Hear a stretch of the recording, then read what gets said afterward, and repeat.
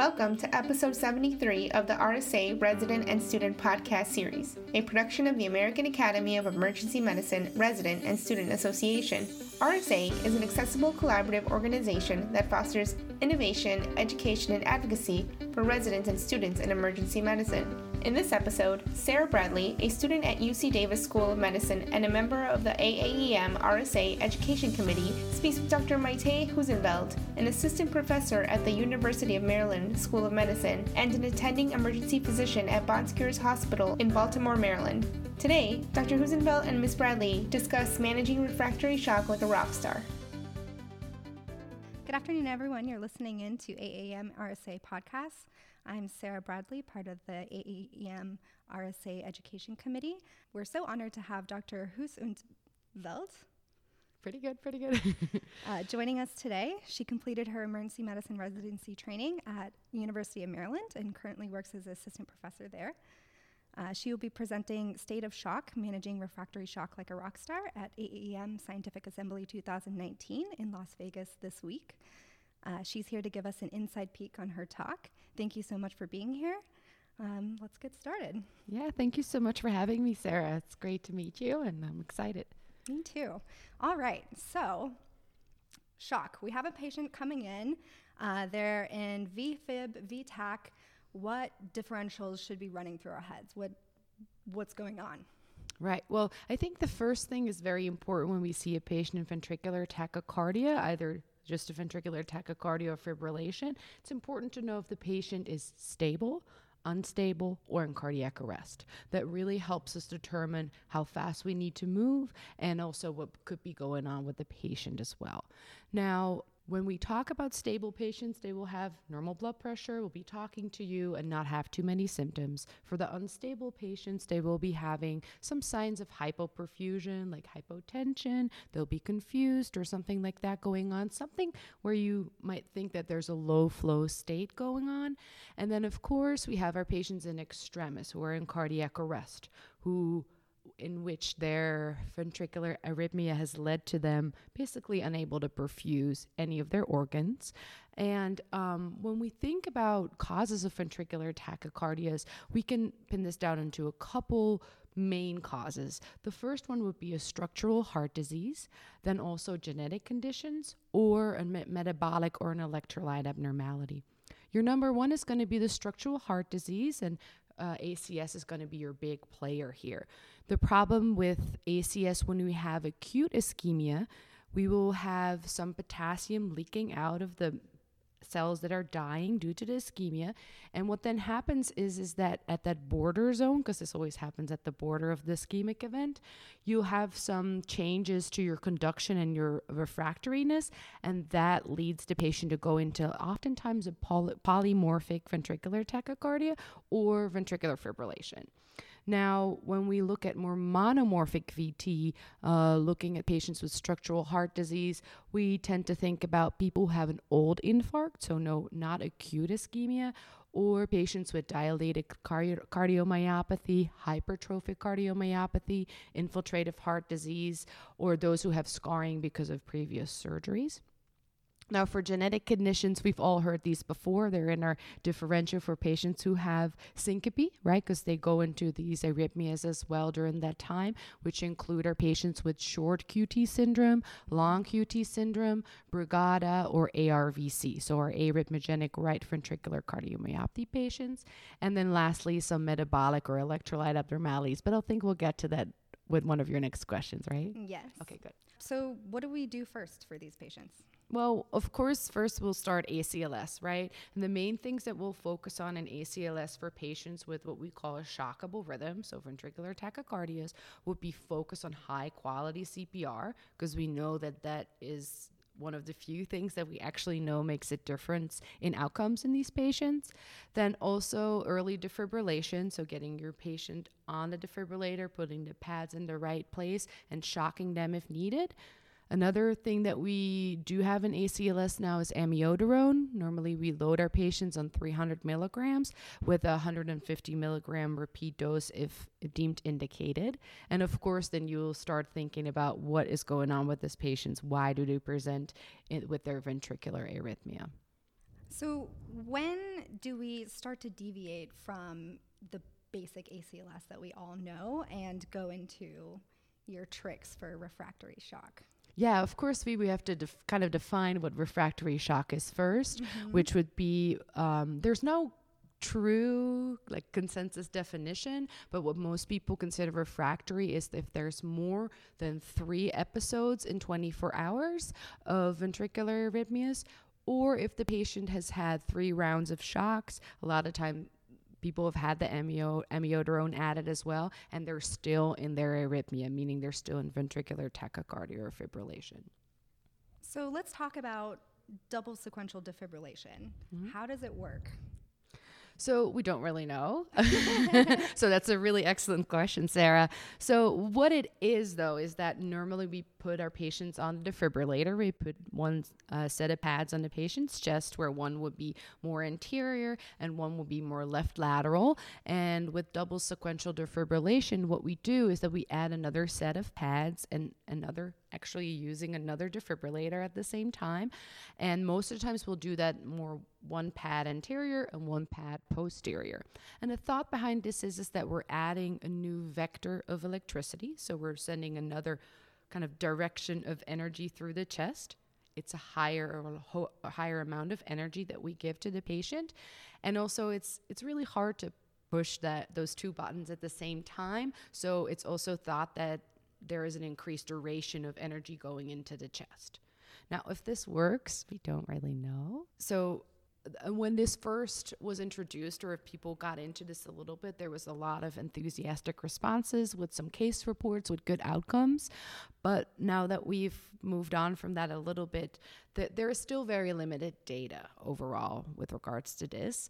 One meta-analysis that was pretty recent had 2 very small studies included, and they had a total of 499 combined patients, of which only 19% received a double sequential defibrillation, and the outcomes were really not significant. When we looked at ROSC, the odds ratio for ROSC was 0.86, where the 95% confidence interval did cross the 1 midline, so probably not significant.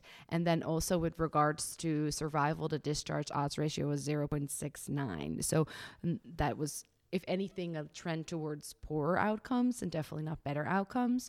Another matched case control study was performed more recently in patients, and there were with refractory ventricular tachycardia, and 64 patients were enrolled, and what they did is they matched them with patients who didn't receive double sequential defibrillation, and the survival to hospital admission, so them making it into the hospital, was 48% for double sequential defibrillation versus 50.5% for the conventional treatment, meaning they didn't get double sequential defibrillation. So there was also no difference in achieving ROSC or survival to hospital discharge or neurologic intact survival. So we have 2 different defibrillation machines on this patient, and that doesn't add any harm to this patient? It doesn't hurt the patient? So as far as we know, it doesn't really harm the patient, but we don't really know because there's so limited data. But what we do know is that in one study where they looked at machines that were used for double sequential defibrillation, one of them was working fine the day of, but the next day when they checked the machine, it wouldn't turn on and it wouldn't function. So when they sent it back to the manufacturer said it was likely related to the double sequential defibrillation.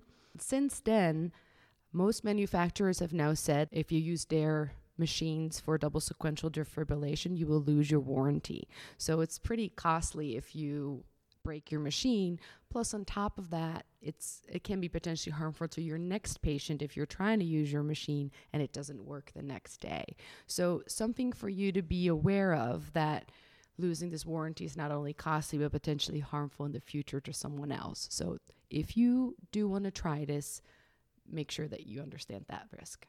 We're all about weighing risks and benefits in the emergency department. Yes.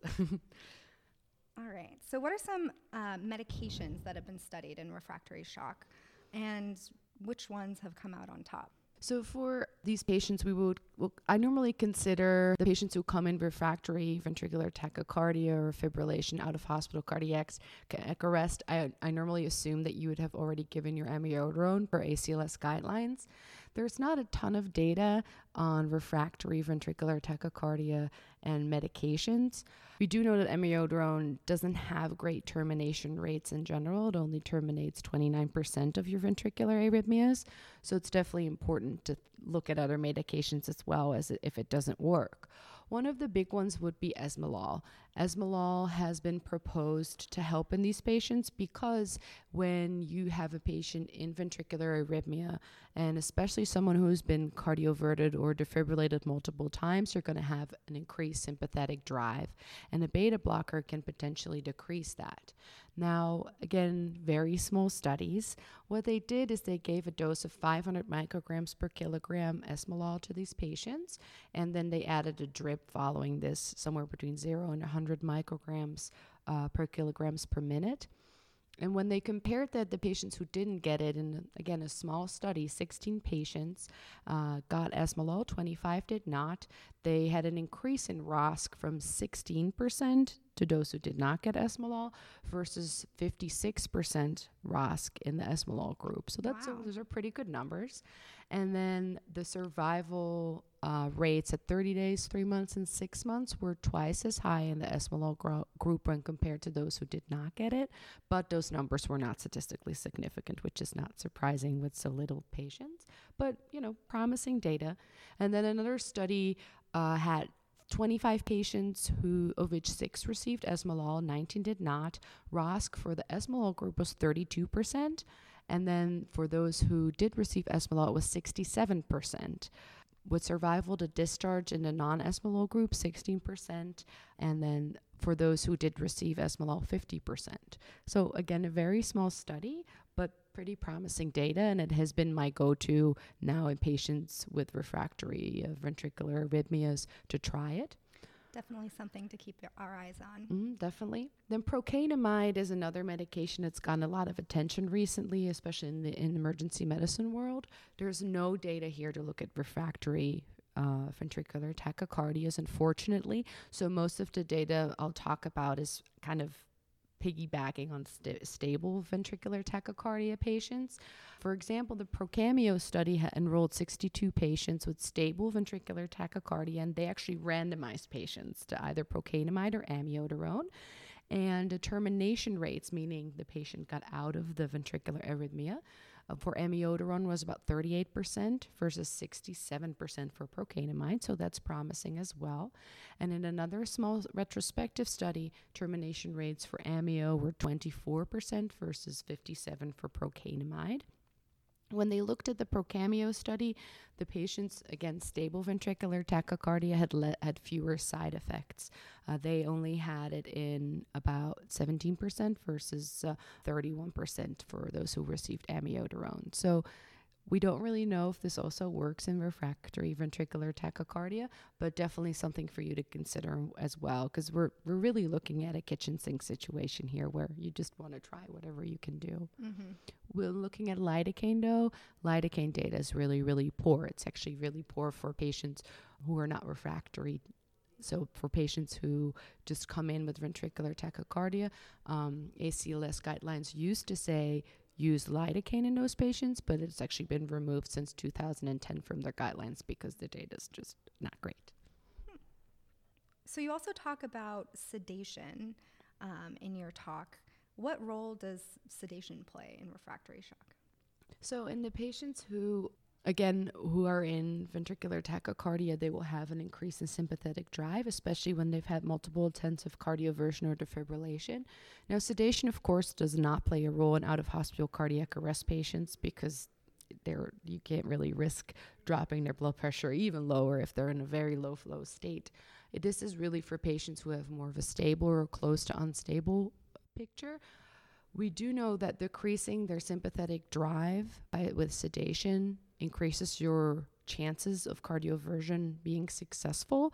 So make sure that when you give your patient sedation to cardiovert them, that you're going to have a good dose, and make sure that they're comfortable and their pain is well controlled, so that you you don't only make your patient more comfortable, but you also increase your chances of it being successful. So how do you balance decreasing the sympathetic drive and not putting them into respiratory depression or, cardiac depression? Would you use like ketamine or kind of stay away from propofol? Is there a preferred sedation drug? So there's not great studies looking at this, and even though I really love ketamine is something that people have talked about a little bit because it does have cardiac effects as well. So my go-to is something that is quick, on and off, puts my patient to sleep, makes them comfortable, but is also waking them up really quickly. Perfect medication for me is etomidate. It's very quick on, it's very quick off. You give them a sedation dose, and then I oftentimes add some fentanyl as well to make sure that they're comfortable. But really your main thing is going to be that they also don't remember it, Mm-hmm. So I've had good success with using that combination, but there's no good data to say one way or the other. It's just a personal practice preference. Okay. Are there any lab values that we may be wanting to pay attention to during this time? Definitely, Sarah. So what you want to be aware of is that hypokalemia or hypomagnesemia prolongs your QT interval, and it makes your patient at higher risk of developing ventricular arrhythmias. So you want to make sure that you aggressively repeat your potassium and magnesium. And in patients who are at increased risk, you might want to do this empirically, because obviously you don't want to wait for about an hour for your lab results to come back for you to give it. So make sure that you replete those aggressively. Who are these patients that would be at risk that you would start it empirically on? Yeah, so that would be your patient who is known to have any GI losses, so a lot of vomiting, a lot of diarrhea, patient who are on diuretics, those type of patients you would think they would be at higher risk of hypokalemia and hypomagnesemia, for example. Let's talk a little bit about ablation in shock. Yeah, so for patients who have a more stable ventricular arrhythmia or have recurrence of this, it's really important to get your electrophysiologist involved early, because these patients may be at risk may benefit from an ablation, which means that we go into the patient's heart and burn that little spot that causes the ventricular arrhythmias. Of course, not for your out-of-hospital cardiac arrest patient, but make sure you involve your EP guys early if the patient is stable, keeps going back into arrhythmic events or have had it before. What about anti-tachycardia pacing? Yeah, so anti-tachycardia pacing is kind of cool. It is a little bit reserved for those patients who already have an AICD or a pacer in place. ATP or anti-tachycardia pacing is actually something that your defibrillator will do if the patient develops a ventricular tachycardia, to try to break out of it before they give your patient a shock or a defibrillation. What it does is that it paces the myocardium at a rate that's faster than the tachycardia, hoping to break the heart out of that arrhythmia.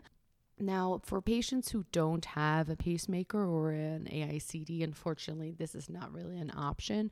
Most of our the transcutaneous devices will not be able to do it, and it's extremely hard to do it with just a transvenous floated pacer. So that would be tricky. But if your patient has a device in place, call your representative or your EP guys early so that they can come and have a look. Potentially can actually change the rate that the device is set at, and they can at the spot try some ATP to see if that works. Again, that's for your more stable patients, but can be very helpful. Lastly, what about ECMO? Yeah, ECMO is actually a good consideration for those patients who are not stable, who will come in out of hospital cardiac arrest.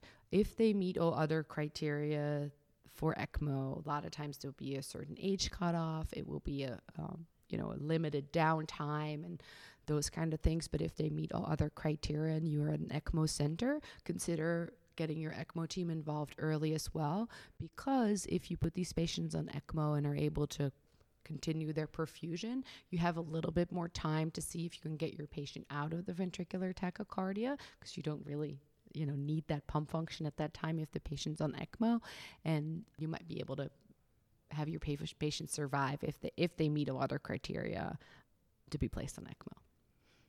Well, thank you so much for all of these great tips. We can definitely keep an eye on the data coming out on all these different studies and maybe incorporate these into our practice as well. So thank you so much. We're so honored to have you here, and thank you for joining us. Thank you so much for having me, Sarah. It was great talking to you, and hopefully you'll feel a little bit more confident next time you see a patient in refractory ventricular tachycardia. Know what you have in your back pocket to help your patient survive. I definitely will. Thank you. Thank you. We hope you have enjoyed this podcast brought to you by the American Academy of Emergency Medicine Resident and Student Association. For more information about AEM RSA, visit the website at www.aaemrsa.org. Listen to all podcasts in this series and explore the ways you can get involved with RSA. Join us again next episode for another topic of importance for emergency medicine residents and students.